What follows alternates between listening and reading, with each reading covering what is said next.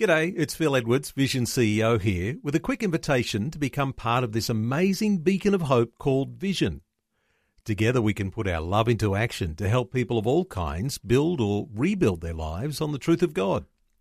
Please consider the part you can play during our upcoming Visionathon appeal, remembering that it's your support that makes Vision possible, including this podcast. Audio on demand from Vision Christian Media. Exploring faith and the future.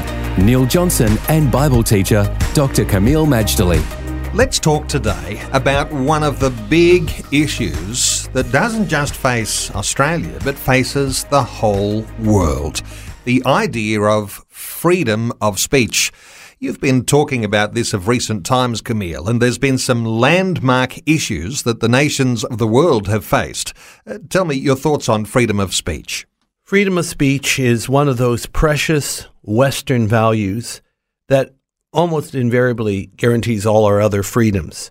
When people are free to express what they really think, no matter how wrong or ludicrous it may be, they're still free. And that when we defend their right to speak and to be responded to, but in a civil, legal manner, then everybody wins. If for some reason they're spouting off nonsense and we respond in a good way, hopefully they'll see the errors of the way and correct their thinking. But there's no need for criminalizing or persecuting somebody for having a conscience and speaking what they believe. It's always been the cornerstone of Western freedom. But also, it's a freedom that's always been, for the most part, very rare in history. And if you have freedom of speech, you're almost invariably going to have to be looking out to guard it, because there'll be many attempts to silence people's thoughts and conscience. A while back, the Charlie Hebdo attacks in France.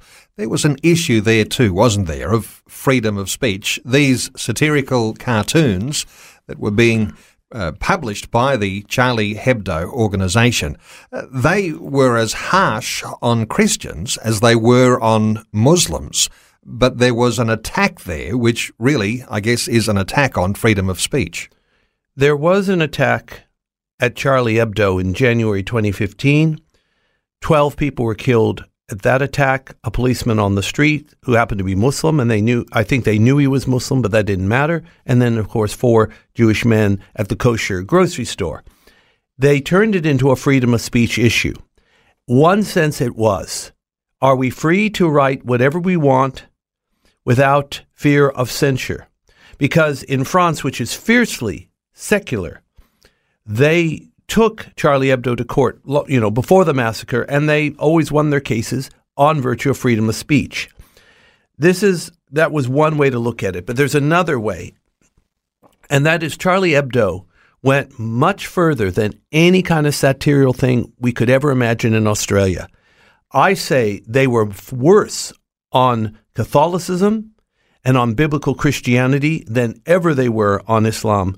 I don't even want to repeat just what was on some of the covers that were clearly blasphemous, regardless of whose religion, clearly blasphemous. Now, I'm not suggesting we criminalize blasphemy per se. What I am saying is that blasphemy is more than a freedom of speech issue. In fact, again, public censure is probably a better way to address blasphemy than criminal time.